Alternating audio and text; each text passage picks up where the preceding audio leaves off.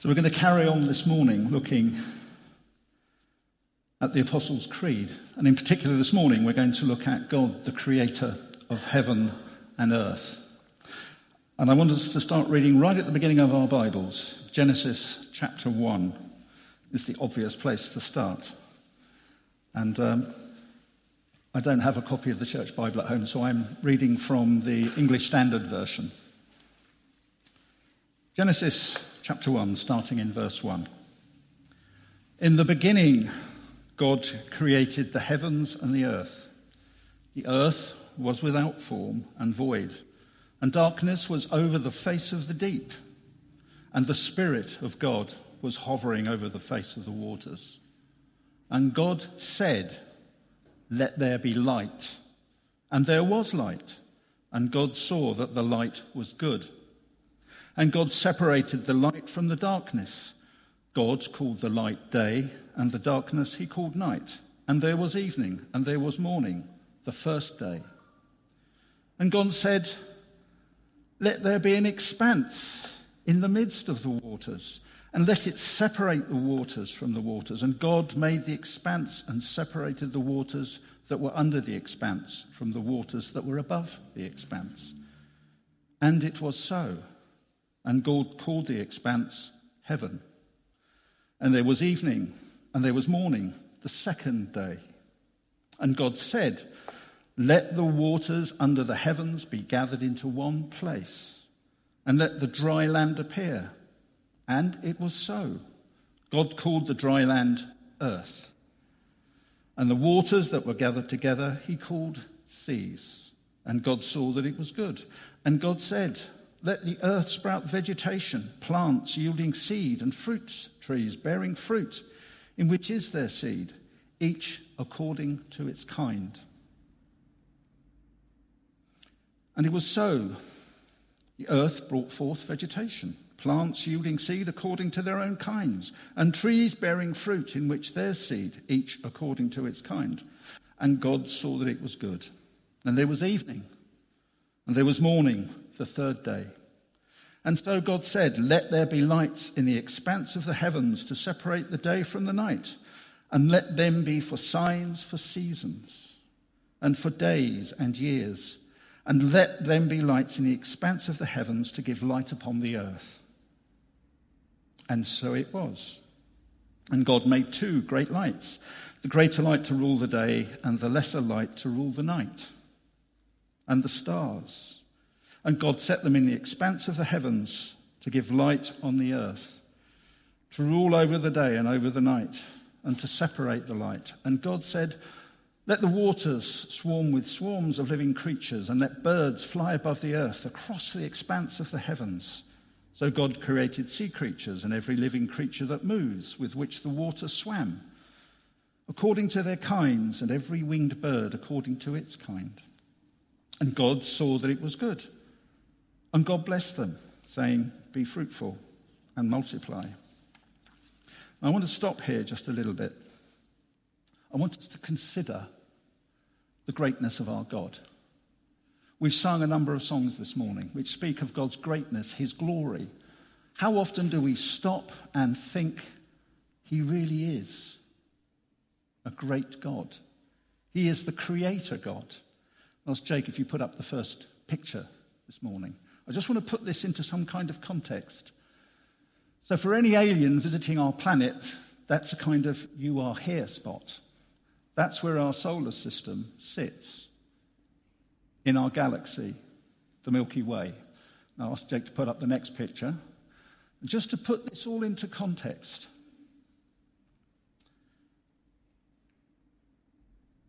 We're tiny. Our planet is insignificant, really.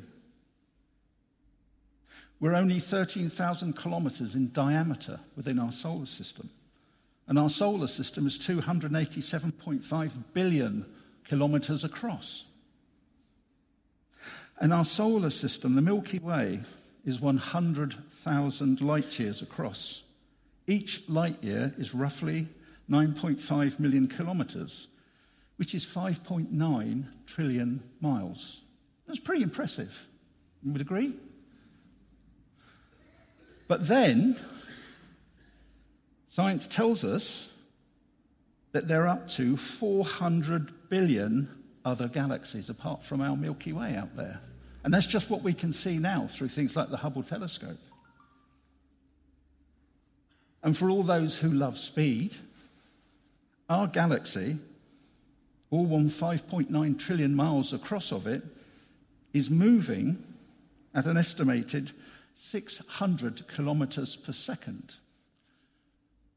So for anyone who's got a BMW who likes going at 70, 80, 90, 100 miles an hour, actually that's really slow compared to what we're already doing. So I hope you agree that's really amazing. Yes? Would you like to see something even more amazing? Yes. Well, just turn and look at your neighbour. Just look at them. Look at them now. Yeah? That's the pinnacle of God's creation. He knows all those stars we've talked about by name. The millions that he cast out there. And that was only day 4. Had another 2 days to go till he created us.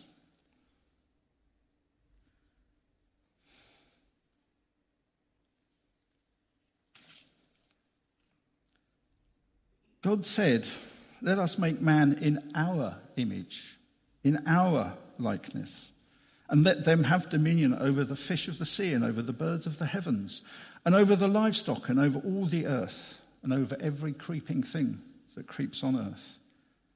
So God created man in his own image. In the image of God, he created them, male and female, he created them. And this was on the 6th day. And on the next day, God took his rest. I hope this has set you wondering a little bit about God, about his awesomeness. He created the heavens. We've looked at those numbers that to most of us don't really mean anything, do they? But if you think that you are the pinnacle of his creation, that the God, the creator of heaven and earth, regards me as the best that he can do. That's truly amazing. But why? Why does he think that? In Alistair McGrath's book, The Landscape of Faith, he reminds us that creation is no mere accident. Some of you might know I'm a biologist. I've been a biologist for a long time, 45 years. And Alistair McGrath, like me, is a biologist, and he reminds us creation is not an accident. Okay? There wasn't a big bang from nothing, and then a random series of chemicals coming together in a puddle, which eventually led to you. If you've got a few hours to spare, I'd love to take you through why I disagree with that intensely. Creation came into being through the word of God, by the breath of his mouth.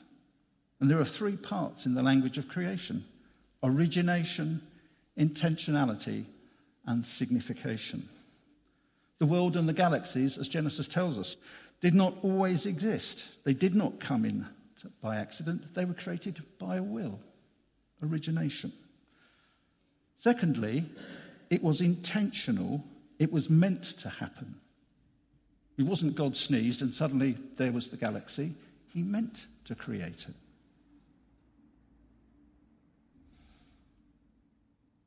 And thirdly, creation is a signpost to its creator. It points to something beyond itself, to its ultimate source and origin. The universe bears the imprint of God, revealing something of his grandeur and of his divine splendor and wisdom.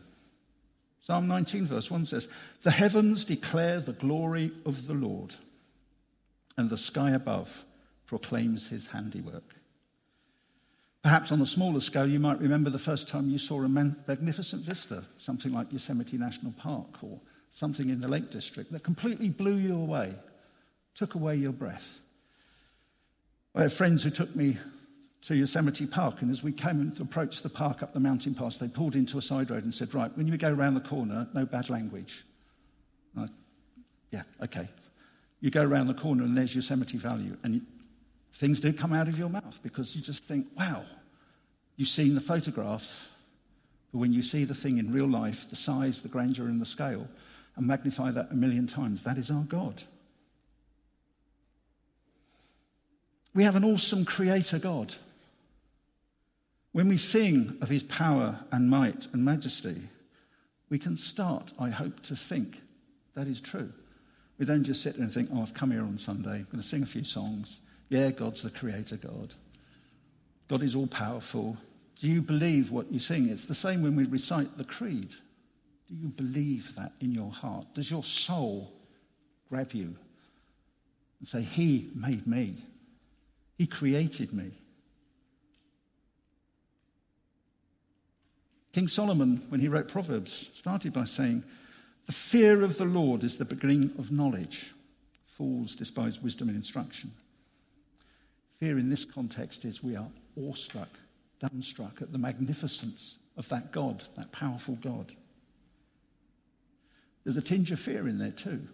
Why would a God who can create everything we see love me? Why would he do that? Why does he want us to be with him? We come to us and we say to ourselves, really? Am I and you the pinnacle of God's creation?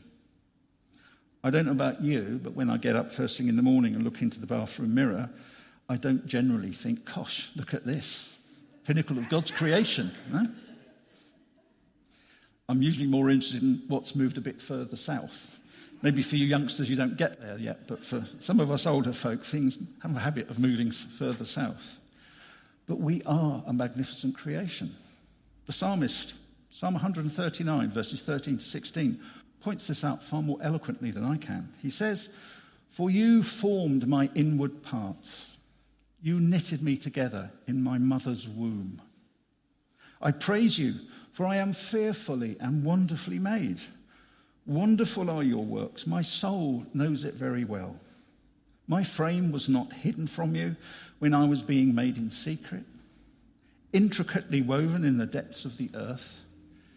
Your eyes saw my unformed substance. In your book were written, every one of them, the days that were formed for me, when as yet there was none of them. As I said, I've been a biologist for some 45 years. I'm old enough to know that when I was first training as a biologist, we knew what DNA did, but we had no idea what it looked like, what its structure was. Now we know pretty much everything there is to know about DNA. You know about the complexity of our bodies, down to the molecular level. I can wax lyrical for hours if anybody wants to come and hear about those things. But one of the things that is important is that the more we discover, the less we actually know. Every time we uncover something, there's a whole plethora of other answers and questions that we have to ask. Many famous scientific Christians became Christ's disciples not because of eloquent sermons or great evangelists or even God TV, but because of the scientific discipline that they followed. Francis Collins is one of the world's foremost geneticists. He studies DNA and what DNA does. And when he looked at DNA, what it did, how it was structured, he thought, this isn't by accident. Something created this to do this. It's far too complicated for chemicals in a puddle to get a lightning bolt and turn into a creature. But it was enough for him to want to know more about Jesus Christ. Now, I want to use a simple illustration at a surface level just to show you what I mean about how wonderfully made you are. Can you all raise your right hand as high as you can put it? Is everyone? Right, thank you. You can put your hands down now. I'll unpack what just happened. But before I do that, I'd just like to thank you all for volunteering, and we'll let you know afterwards what you've just volunteered for. Now, I asked you to lift up your arm. So when I spoke, I created waves in the air. They landed in your ear. They went through your ear, through a small set of bones, which set some nerves off. Your brain then went through different iterations to work out this is language, this is what he's saying. Okay, he wants me to raise my right arm. So at that point, when you raised your right arm as high as you can, you may notice you did that. So your body has to control its posture. So there are thousands of nerve signals going off at that point. When you raised your arm, how many people hit the person in front of them or next to them? Nobody? So you subconsciously made sure that you didn't just go bang, oops, sorry. When you kept it up there, your body increased your blood pressure, so blood would go up your arm. If you hold your arm up for any length of time, you realize how it turns white, gets numb, tingly. Then when I asked you to bring it down, you brought it down. Now, some of you, when I asked you to raise your arm, were thinking, what's he going to ask me to do next? Some of you were suspicious. Some of you thought, I don't want to be made an idiot. Some of you just did it blindly. All those things, none of you thought about, did you? You just said, he said, lift my arm up, I'm going to lift my arm up. All those things went on in your mind, through the nerves, through the muscles, for you to be able just to do that simple thing. And if I was to take you through the molecular level of one and on there, we'd be here for days and days and days. You are fearfully and wonderfully made. Sometimes we just don't realize it.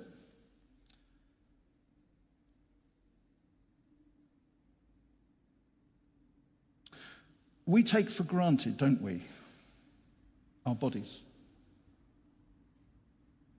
When something goes wrong with our bodies, then we think, oh, when we get older, when arthritis takes in, we can't go and run a marathon. If you're like me, I love cake.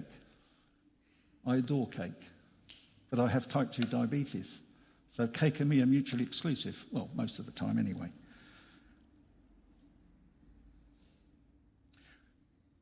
Our bodies are not a random set of accidents or even evolution. I can take you through the maths about rates of evolution and what we should look like, but what we're not. God created us for a purpose. I would love the Lord to come back right now, and I know there'd be a number of people in here who would be just the same as me. Get rid of all our aches and pains and get that 30-year-old body back. I'm really looking forward to that.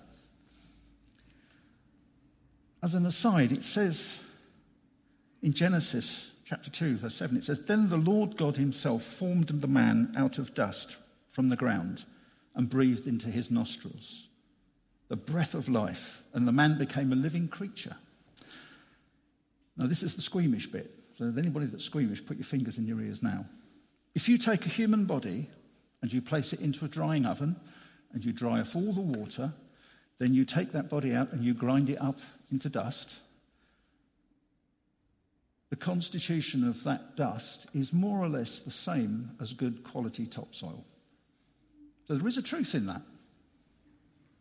It's a great one to do to kids. You get a big bucket of water up on the stage, and you get all the chemicals and you pour it in and you get them to stir it and say, well, why hadn't you made a body? God did. He used the same stuff.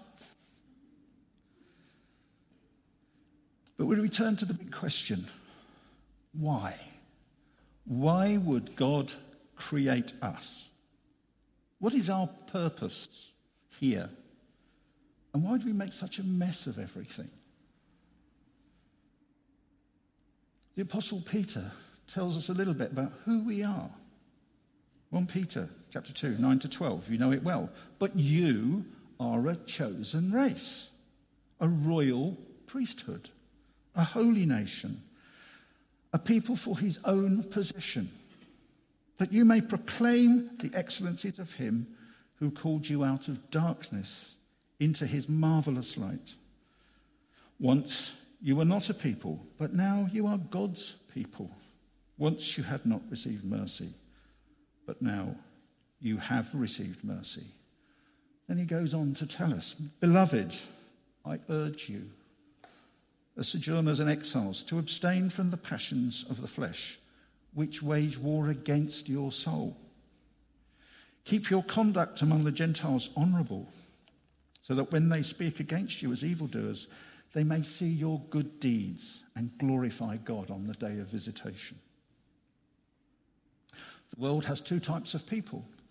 People who are in open rebellion against God and those who follow him and who are obedient. In practice, what Peter says, how does that work out in my daily life? What do I have to do? The Bible, and in particular the New Testament, lays out for us what kind of behavior as Christians we should exhibit. Behavior that culminates in the two great commandments: to love the Lord your God with all your heart and your soul and your mind, and to love each other as brothers and sisters in Christ. Jesus came down as God to be with us, to walk among us, to suffer and to die on the cross so that our sins may be forgiven and to bring us eternal life. We all agree on that, or I hope we all should do. It is a central tenet of our faith. That all who believe on him will have eternal life. The Apostle Paul says to us, if it was just for the forgiveness of sins, just for this life, we are to be pitied more than all others. But we have eternal life, and eternal life in the kingdom of God. God's purpose for us is what then?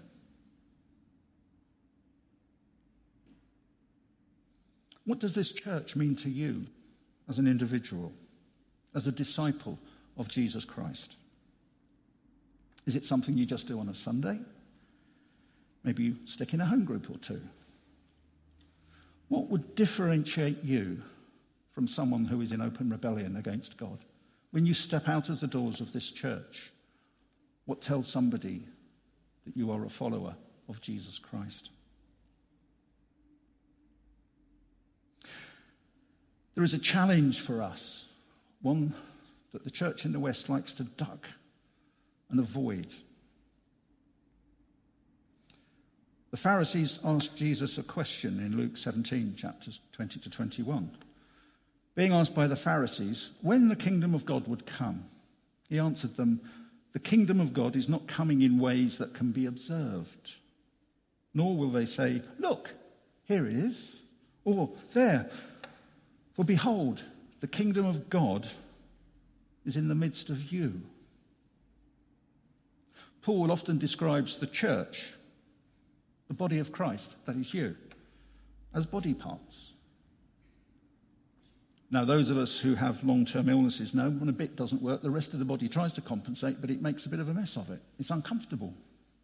And so it is within the church. We need to work together as the body of Christ. We are kingdom bringers. For me, one of the scariest passages in the Bible when I was a new Christian is John 14, verse 12. He says, truly, truly, I say to you, whoever believes in me will also do the works that I do, and greater works, or these will he do, because I'm going to the Father. Can I really do more than Jesus Christ? Really? Can I be like the Apostle Peter or the Apostle Paul? Maybe I can't do everything they did. But each single one of us has an anointing from God. Only something you can do. And it might be very small or it might be very big. Personally, I'd love to have been like Billy Graham, but I'm not. There are things I can do that I can serve. And Paul lists these things out, and we strive to do them. It's important that we fulfill that. God is a God of love. Love for his creation. And he loves you, and he gives you a choice. Do you follow him, or do you ignore him? God is not a dictator. Why does he allow wars? Well, he doesn't. You do. Have a choice. God doesn't create wars. Man does.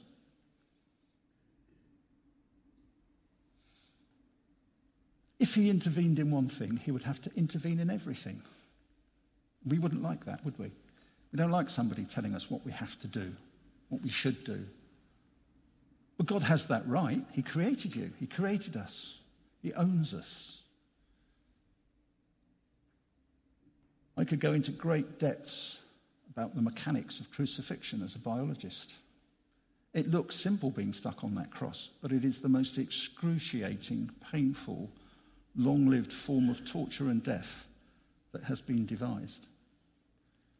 Jesus went through that for you, that you might be saved, that you might have eternal life with him. So why wouldn't we, when we read the Apostles' Creed, when we read the creator of heaven and earth, be so excited about it, be passionate about it, thinking, God loves me. Jesus reminds us that without him we can do nothing. And the song we sang earlier on, In Christ Alone, one of the lines finishes one of the verses, says, "Here in the power of Christ I stand." And that is how we succeed, by standing with Jesus. Tom Wright talks about Jesus bringing in the kingdom of God. He came to earth, he saved us, but he brought in the kingdom of God. The miracle showed what the kingdom is really going to be like when there will be no sickness, there will be no death. And he went after 3 years. Who continues that? You do. This church does. Every church in the country does. We are to spread the good news of the gospel. That doesn't always mean that we sit on the street corner with a Bible in hand, preaching. For some people it does. For others, it's serving in their church. It's serving their community. It's running a home group. It's cleaning this church. All of those things bring it together. Tom Wright's book, Simply Jesus, is really worth a good read. He explains it very, very carefully. Jesus also reminds us in John 15, we did not choose him, he chose us. And it says, he appointed us. It means we've got a job to do. It's not a random thought, random action that you sit in this church this morning listening to me drone on. God wants you to work in his kingdom. He wants us to show the rest of the world there is another way apart from darkness.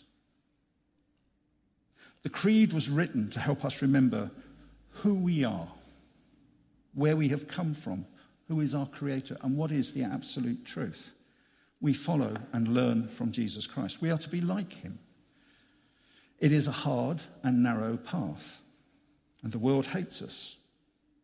I used to work for Barnabas Fund, and I have seen things that make martyrdom and sacrifice for Christ very much realer than they would be if I'd never worked there. I've met people who've had to flee from burning churches, who carry the wounds and the scars of attacks. There is not a hint in those people of ever turning away from Jesus Christ.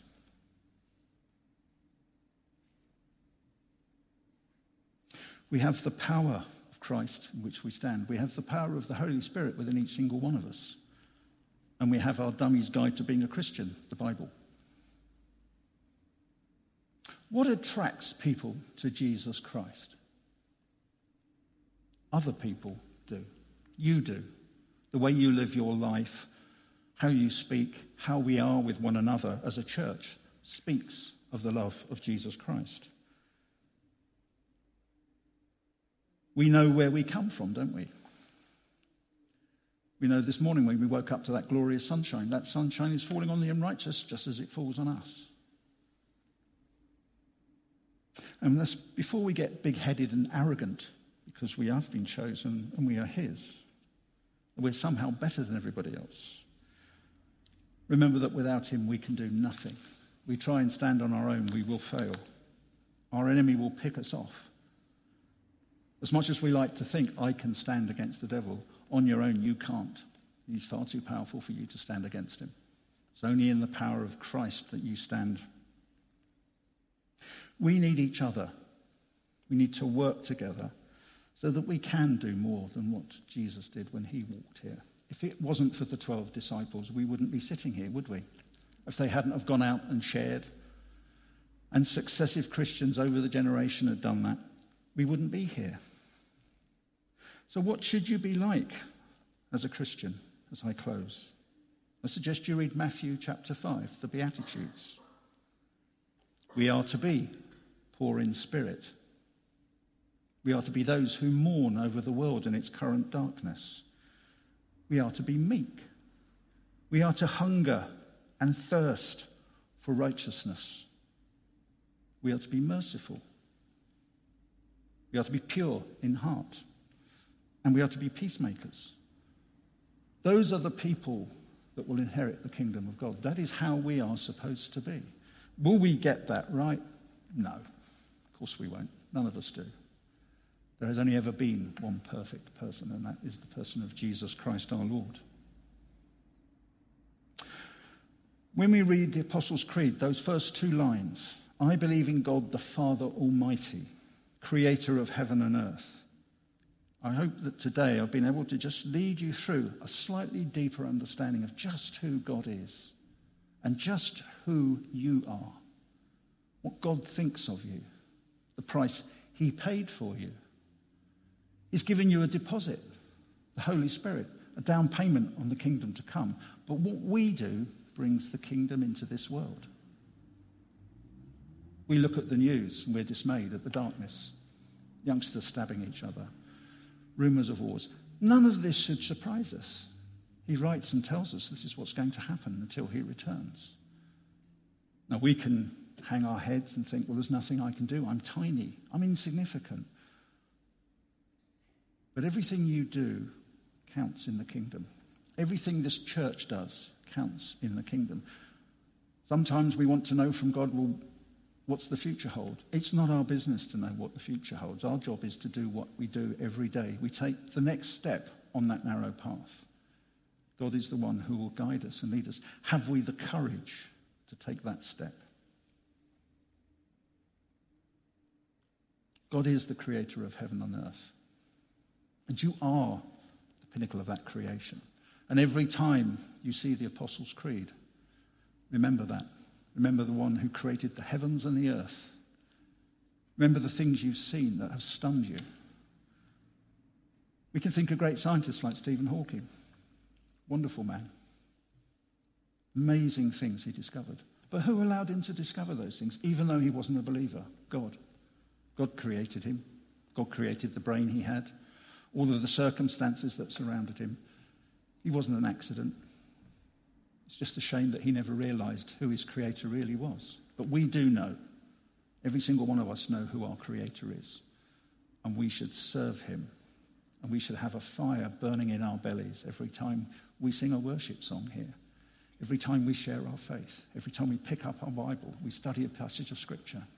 That passion, the fire of the Spirit should burn within us. Amen.